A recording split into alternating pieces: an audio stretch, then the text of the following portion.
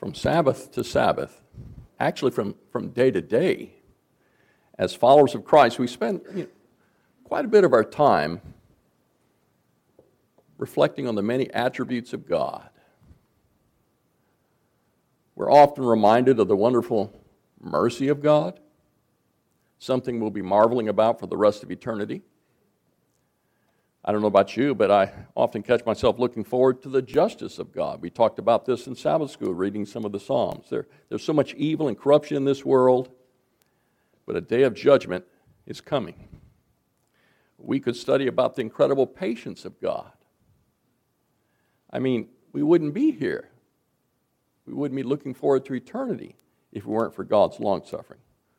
Or we could focus on the wonderful love of God.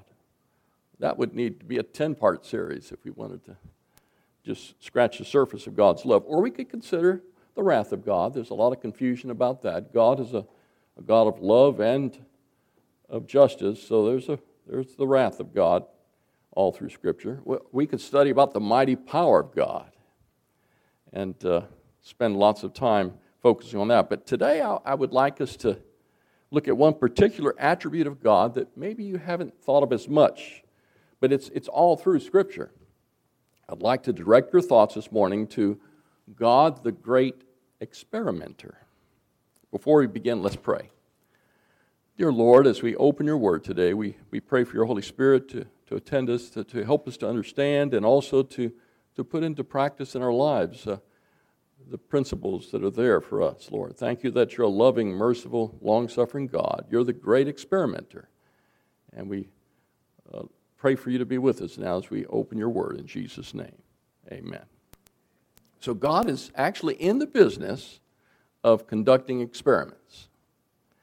We're made in the image of God, and we certainly have this need to be curious, to be inquisitive, to kind of experiment, to hypothesize, and to try to understand why things happen the way they do. That's just part of our existence. But this idea of God being an experimenter, that might seem a little strange, because doesn't God know everything before it happens? Doesn't he know the end from the beginning, like it says in Isaiah 46? The purpose of doing an experiment is to find out the what and why, but God already knows. So let's go to God's Word, and let's look at several examples of God as the great experimenter. Probably the best known is right there in the book of Job. You already know that the book of Job attempts to answer the question, why do bad things happen to good people?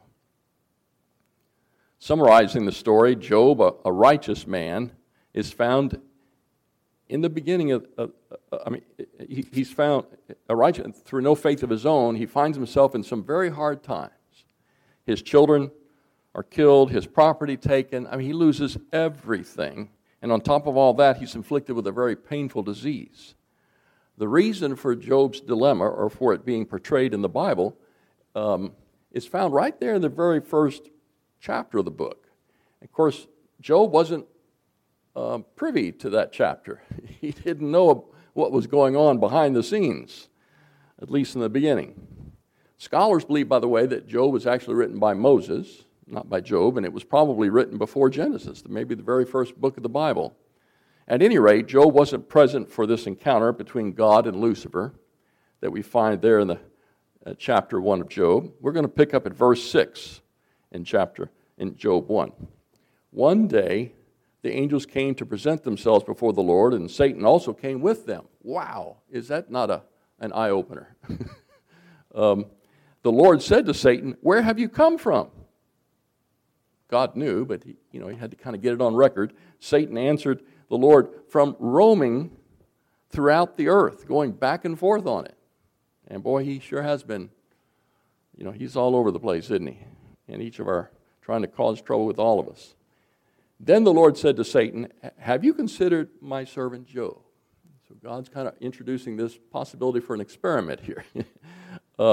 Have you considered my servant Job? There's no one on earth like him. He is blameless and upright, a man who fears God and shuns evil. Wouldn't you like that to be said of you? Satan comes back. Why is he doing this? Is he doing it for nothing? Have you not put a hedge around him and his household and everything he has? You've blessed the work of his hands so that his flocks and herds are spread throughout the land. But now just stretch forth your hand and strike everything he has, and let's see what he does then. Let's see if he doesn't curse you to your face. It's as though the curtain is pulled back on a heavenly stage, and everything is revealed. The recorded account in Job 1 gives us a behind-the-scenes look at this heavenly caucus that's taking place. As this curtain is pulled back, it's there where God is challenged to prove that his creatures love him for himself alone and not merely for what they can get from him. Think about it. How many times do you thank God for what he's done, but how many times do we praise him and thank him when things haven't gone our way, when there's nothing to necessarily that's coming to your mind to thank him for? So Satan might have a point here. He's proposing an experiment, and he's basically saying, why not rob Job of all his blessings, and then let's see what happens. The amazing thing is that God accepts the challenge, and he allows the experiment to take place as the whole universe looks on. It is as if this earth becomes a laboratory where one man, Job, is placed in a crucible to see whether faith will triumph over tragedy in a fallen world. Well, not too far into the experiment, Job's wife is used by Lucifer to try and push Job over the edge. She says in Job 2, verse 9, "Are you still maintaining your integrity? Just curse God and die." You can imagine the devil is cheering that on, wasn't he? As Job's wife gives Job some advice. But before we rush to judgment about Job's wife, remember, she just lost 10 children too. She's just lost everything herself. She's expressing some grief, but not in a very productive way.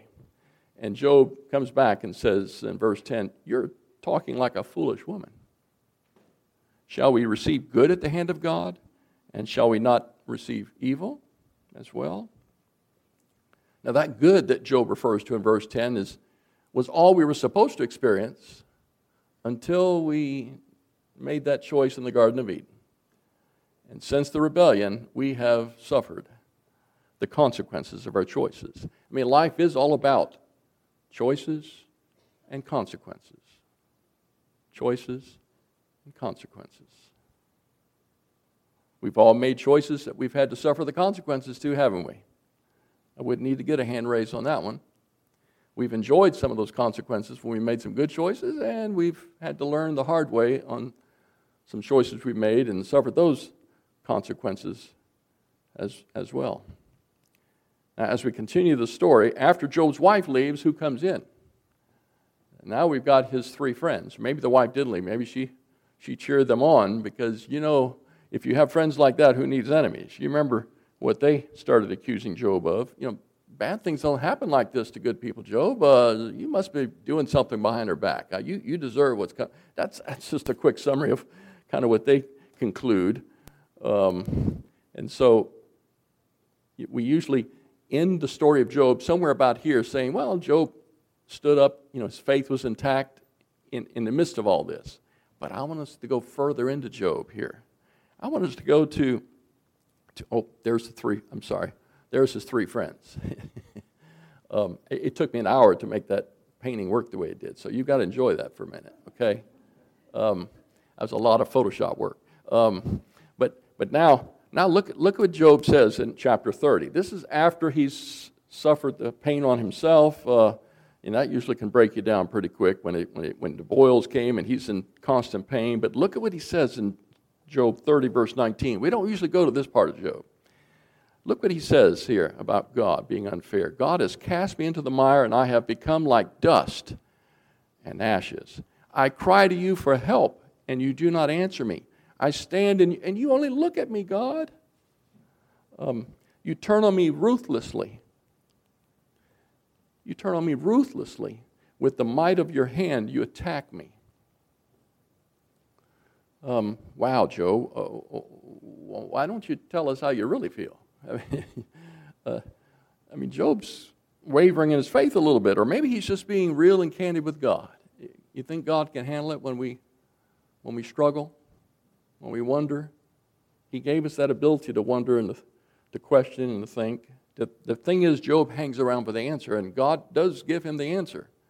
That was Job 30. In verse 38 and 39, God answers Job with 62 different questions in Job 38 and 39. I mean, questions that neither Job nor you or I can fully answer.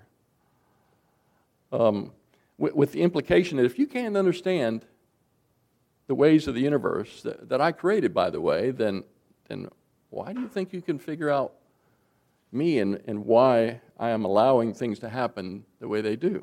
I mean, questions like in chapter 38, verse 4, where were you when I laid the earth's foundation, Job? and where were you when I established the seashores? And have you explored the recesses or the trenches of the sea? By the way, the Mariana Trench over in the Western Pacific is 6 times deeper than the Grand Canyon. In fact, the Mariana Trench is deeper than Mount Everest is tall, and it runs 1,550 miles in length, 7 miles down. And so, he asked Job, have you explored the trenches of the sea? And do you have any idea how large this earth is, Job? And speak up, Job, if you have even the beginning of an answer. Do you know where the light comes from, Job? We're still trying to understand light and how it works, how it can pierce the darkness, the lights of the heaven, and so forth. Those are just a sampling of those 62 questions that God posed to Job. But as we stand back and take an overall look at this book of Job, we find that this world is a lesson book, a laboratory. God did not precipitate this experiment, but He is allowing it to happen, allowing sin to run its course so everyone can see the horrific results of rebellion. You see, God is all about free will. And we in the whole universe are seeing how things have gone with this free will of ours. We're in the midst of a terrible experiment of rebellion, which when it's over will provide an eternal safeguard for the universe so that this sin problem will never rise up again. Amen? Now, in a court of law, the lawyer will ask a bunch of questions.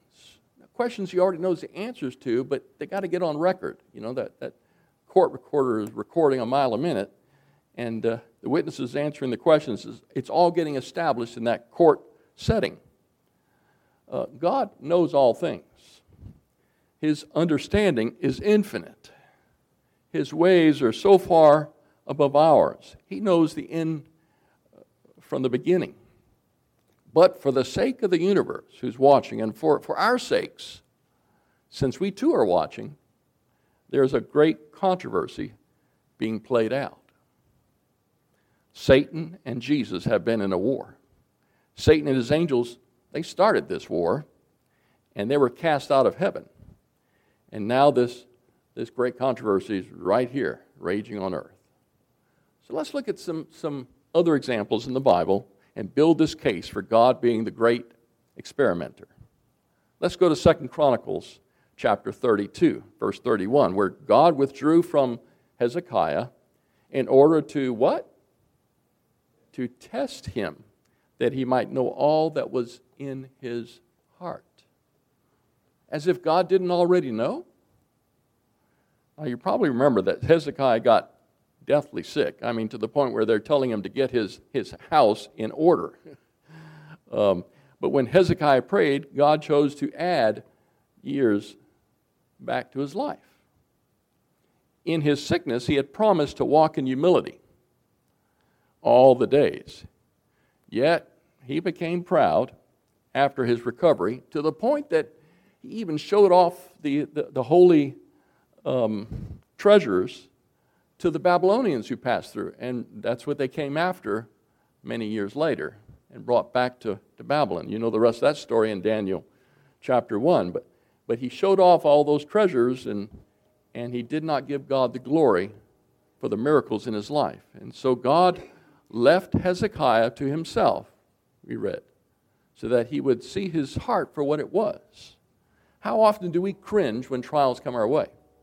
Generally when a trial comes my way, I'm quick to pray for that trial to be removed when I probably should be praying, Lord, help me in this trial to grow closer to you and pray that in this trial you'll be glorified. Trials are a part of life.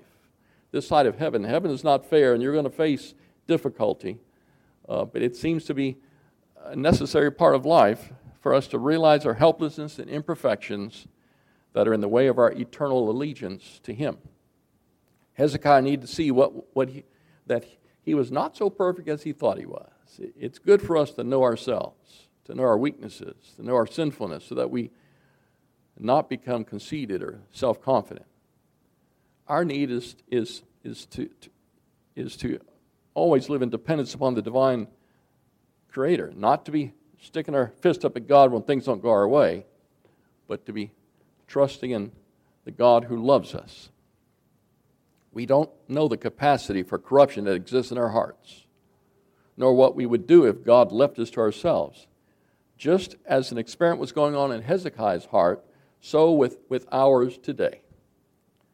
Us humans are so quick to forget that it is through His grace, His power, that we're saved. So I ask the question, not what's in your wallet, but what's in your heart. Because, by the way, what's in your heart will determine what's in your wallet and where it goes. But sticking with this thought of what's in our heart, I think of Genesis 6:5. It grieves me to read this verse. God saw that the wickedness of man, that's mankind, that's you and me, was great, and that every imagination of the thoughts of his heart was only what? Evil continually. Does what is in your natural heart and the evil you have the capacity to do, does it not drive you to your knees, to the foot of the cross? Now, while we're still thinking about Genesis, let's look at another picture of God as the great creator, a great experimenter.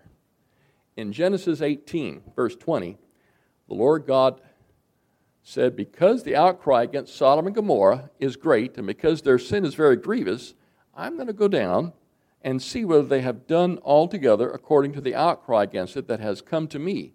And if not, I will know. Again, isn't that a strange statement on first look? From the one who knows everything to need to come down and see? But God sends two angels as messengers to Sodom and Gomorrah. Because the lesson is really not for God's benefit. Obviously, He knows. He sends these angels, and they not only learn by watching, but the rest of the universe gets caught up in the experiment as well. See, the rest of us need to see this and learn. And so here's another example in Genesis. And this one, oh yeah, He sent the angels down. There's your slide for that. I'm forgetting my slides. But as we continue with this theme of God the experimenter, look at Genesis 22. After these things, God did what? He tested Abraham. And He said to him, Abraham. And Abraham said, here I am. And here's the experiment. God asked, no, actually He tells Abraham to take his only son, Isaac, the son that Sarah and Abraham had longed for, prayed for decades, the son that the future of God's people rested upon, and He tells Abraham to sacrifice him, to slit his throat on an altar. Abraham, I want to take your son and lay him on the altar and take his life. If somebody came in today and said, God has told me to take my child's life, I'm going to kill him this afternoon, what would you do? I hope you would call the authorities. Abraham trusted God, and he did what God told him to do. He took the knife. He's feeling for that carotid artery. He's ready to do what God has told him to do. But the angel of the Lord calls out to him from heaven in verse 11 and says, do not lay a hand on this boy. Do not do anything to him. Now I know that you fear God, because you have not withheld from your son. You have withheld from me, your son, your only son. So God tested. He experimented. He conducted an experiment on Abraham's faith. I would say Abraham passed the test, wouldn't you? Here's another example of God the experimenter in Deuteronomy 8, verse 1, where it says, "Every commandment which I command you today, you must be careful to observe, that you may live and multiply and go in and possess the land of which the Lord swore to your fathers, and you shall remember that the Lord your God led you all the way these 40 years in the wilderness to humble you and," what? "Test you, to know what is in your heart, whether you would keep his commandments or not." You see the experiment taking place? Again, God already knows before we do what we do. So who was the testing actually for? You know, we're going to jump down to verse 16 and get the answer. Look at verse 16 of the same chapter. "God fed you in the wilderness with manna, which your fathers did not know, that he might humble you, that he might," here's the two words again, "test you," to do what? To do you good in the end. That's why God allows us to go through trials, through tests. That's why the experiment's going on. He could have wrapped it all up in the Garden of Eden, and that would have left us to have never existed. But instead, he's performing this experiment. He's saying, "Whosoever will, I would love you to spend eternity with me." He always has this ultimate purpose to test us for good. So as we face tests today, probably, before the sun goes down, and tomorrow and the next day, it's for our good as we let God guide us and bless us and infill us. But there's also a bigger reason why God is allowing this experiment to go on. We find this being explained to us in Hebrews 12, where it talks about that great cloud of witnesses that's looking on. The whole universe is looking on as we run this race called life. We have the privilege of vindicating the God of the universe in this great controversy that we're in the midst of. And we get to validate his trust and confidence in us as followers of him. By our lives surrendered to him, we can bring glory to God, the great experimenter. Now, permit me to read to you just one paragraph from a book written for ministers. But I think it applies to all of us. In fact, doesn't Peter tell us we're all a part of the royal priesthood? The Lord Jesus is making experiments on human hearts through the exhibition of his mercy and abundant grace. He is effecting transformations so amazing that Satan, with all his triumphant boasting, with all his confederacy of evil untied against God and the laws of his government, stands viewing them as a fortress impregnable to his sophistries and delusions. They are to him an incomprehensible mystery. Whew. I like that quote, don't you? So, are you a fortress impregnable? Are you an incomprehensible mystery to Satan? Or does he have your number? Does he know just what buttons to push? And you go tumbling down every time. We can be this fortress impregnable, this incomprehensible mystery to Satan. I love giving Satan a bad day, don't you? God will get us through if we're surrendered to Jesus, so that when we're put to the test, we'll say, "Not I, but Christ, who lives within me." But, about this time, you might be tempted to say, "I don't know if I want to be the subject of an experiment." I mean, anyone's experiment.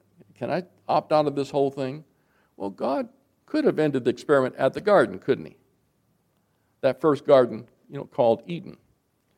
Where would that have left you and me if Adam and Eve had died in that garden that day?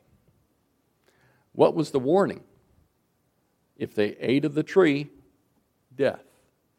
But it was only because Jesus stepped in, Jesus, the Lamb slain from the foundation of the world, that Adam and Eve didn't die immediately that same day. Yes, they died the first death later on, but it's the second death we have to be concerned about, the eternal death. So God could have ended the experiment at that garden. He also could have ended it at another garden, the garden called Gethsemane. The humanity of the Son of God trembled in that trying hour. The awful moment had come, that moment which was to decide the destiny of the world. The fate of humanity trembled in the balance. Christ might even now refuse to drink the cup apportioned to guilty man. He didn't have to go through it, did he? He prayed 3 times that it could pass from him, not because he was shrinking from his duty, but because he didn't want to lose his eternal relationship with his Father. He was giving up an eternal relationship for people who were spitting in his face. That's why he couldn't see beyond the portals of the tomb. He might wipe the bloody sweat from his brow and leave man to perish in his iniquity. He might say, let the transgressor receive his penalty. He deserves it. I'll just go back to my Father.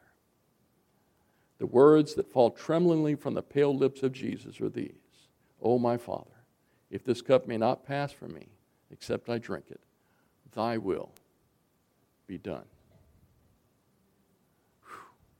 God, in his love and foresight, chose to take a very real risk with us and then for us through Jesus. He has given us a way out of this hopeless predicament. And there's only one way. Jesus said, I am the way, the truth, and the life. He's given us this way out. And if we choose the right way, then we have a victorious Savior. If we're following him, then we have eternity to look forward to. Well, all right, if you don't want to be in God's experiment, then your only other choice is to be Satan's guinea pig. Jesus said, if you're not with me, you're against me. So what's your choice? God tells us, I have set before you life and death, blessing and cursing. Therefore, please choose life. When a young person leaves home and does his thing and or her thing and doesn't follow God and has to be free, man, whose guinea pig is he or is she? When you start taking drugs and you're addicted and you're bound, you're entwined, you can't even make decisions for yourself anymore, you need help outside. Is that freedom? That's not the experiment that God wants us to go through. That's what the devil does with us when we choose to walk away from God.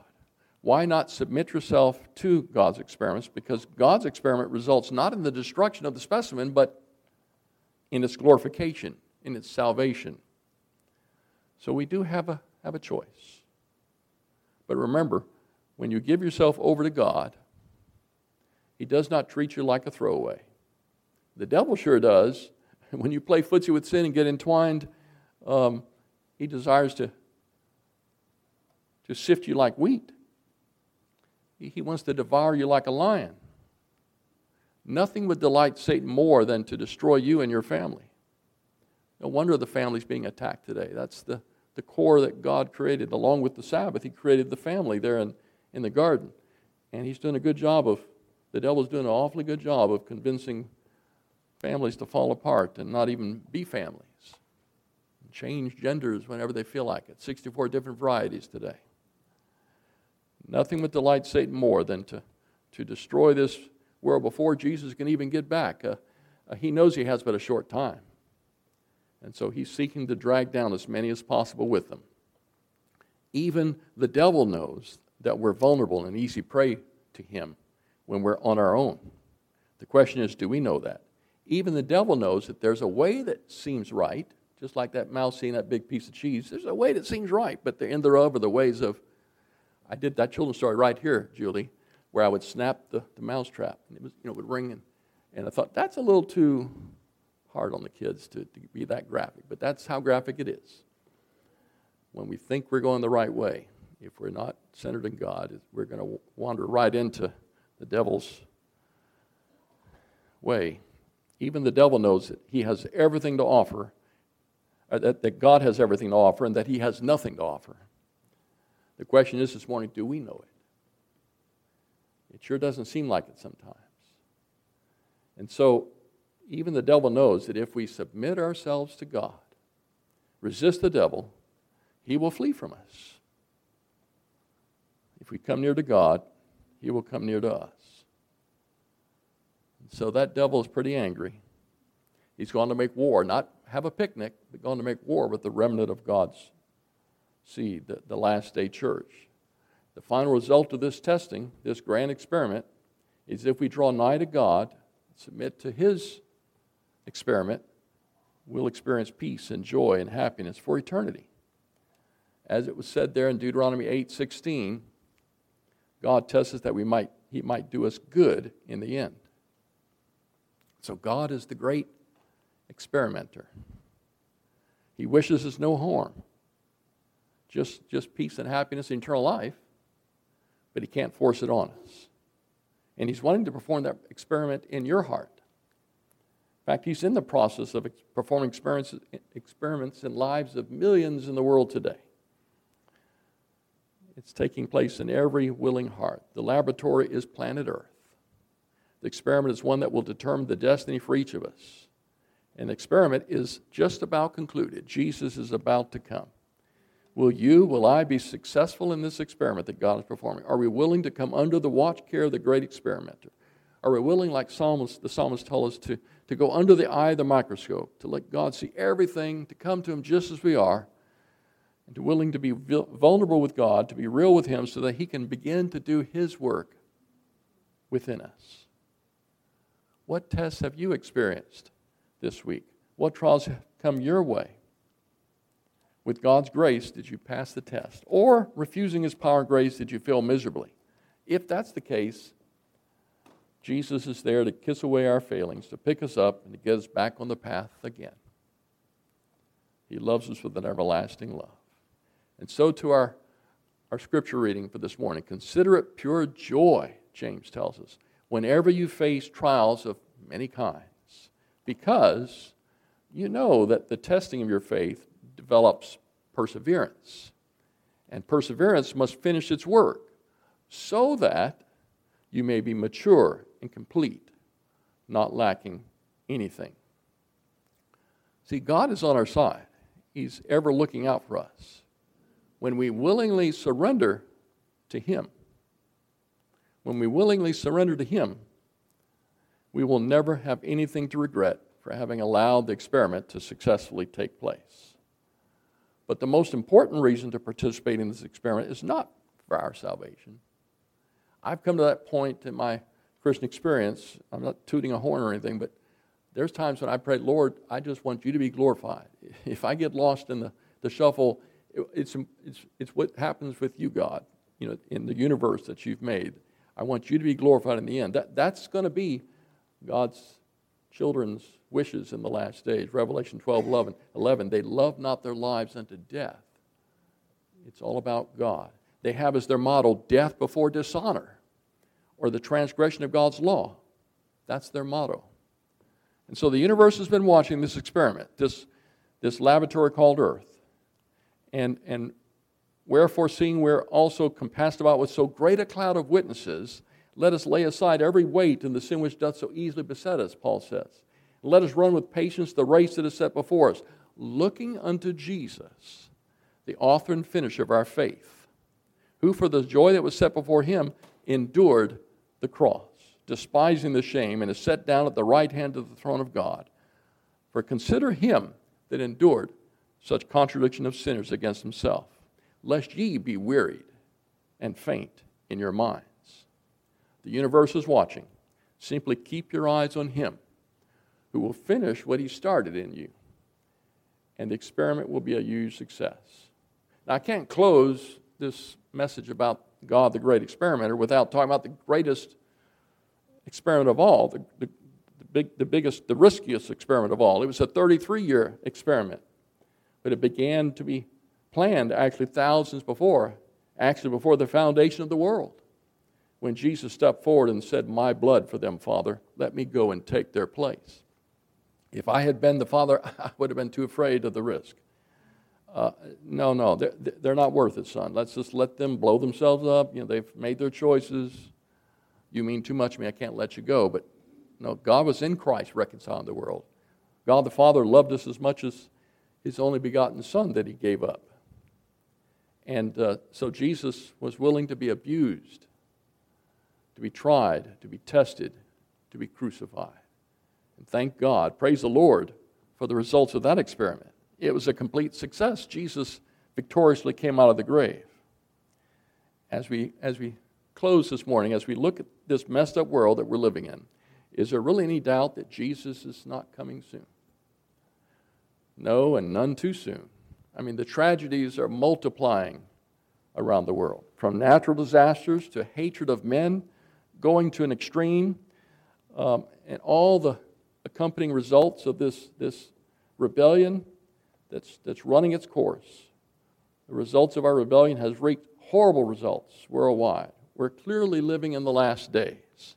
While men and women's hearts are failing for fear for what's coming, we're instructed to look up, lift up our heads, for our redemption draweth nigh. The experiment is occurring on different levels, on a global scale and in your hearts too.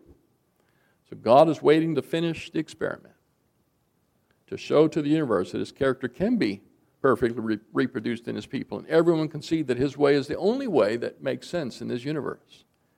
Imagine that day when the experiment will be complete and Jesus will say to all those who have faithfully vindicated His name, those who have faithfully put Him above their own needs and desires, who've loved not their lives unto death, to all those who have submitted themselves to be part of this grand experiment, Jesus will say, well done, thou good and faithful servant.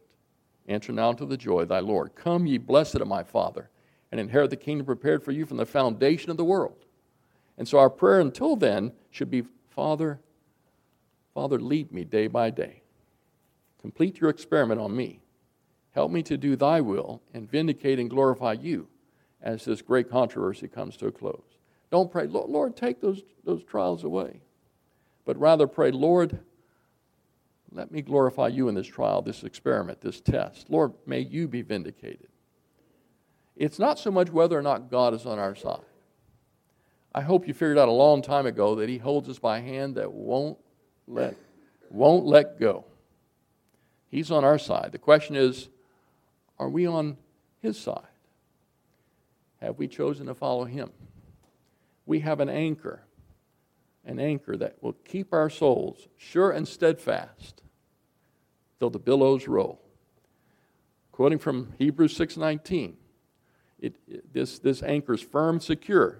It enters the inner sanctuary behind the curtain, there in the most holy place where Jesus is pleading His blood for us. Only Jesus can get us through.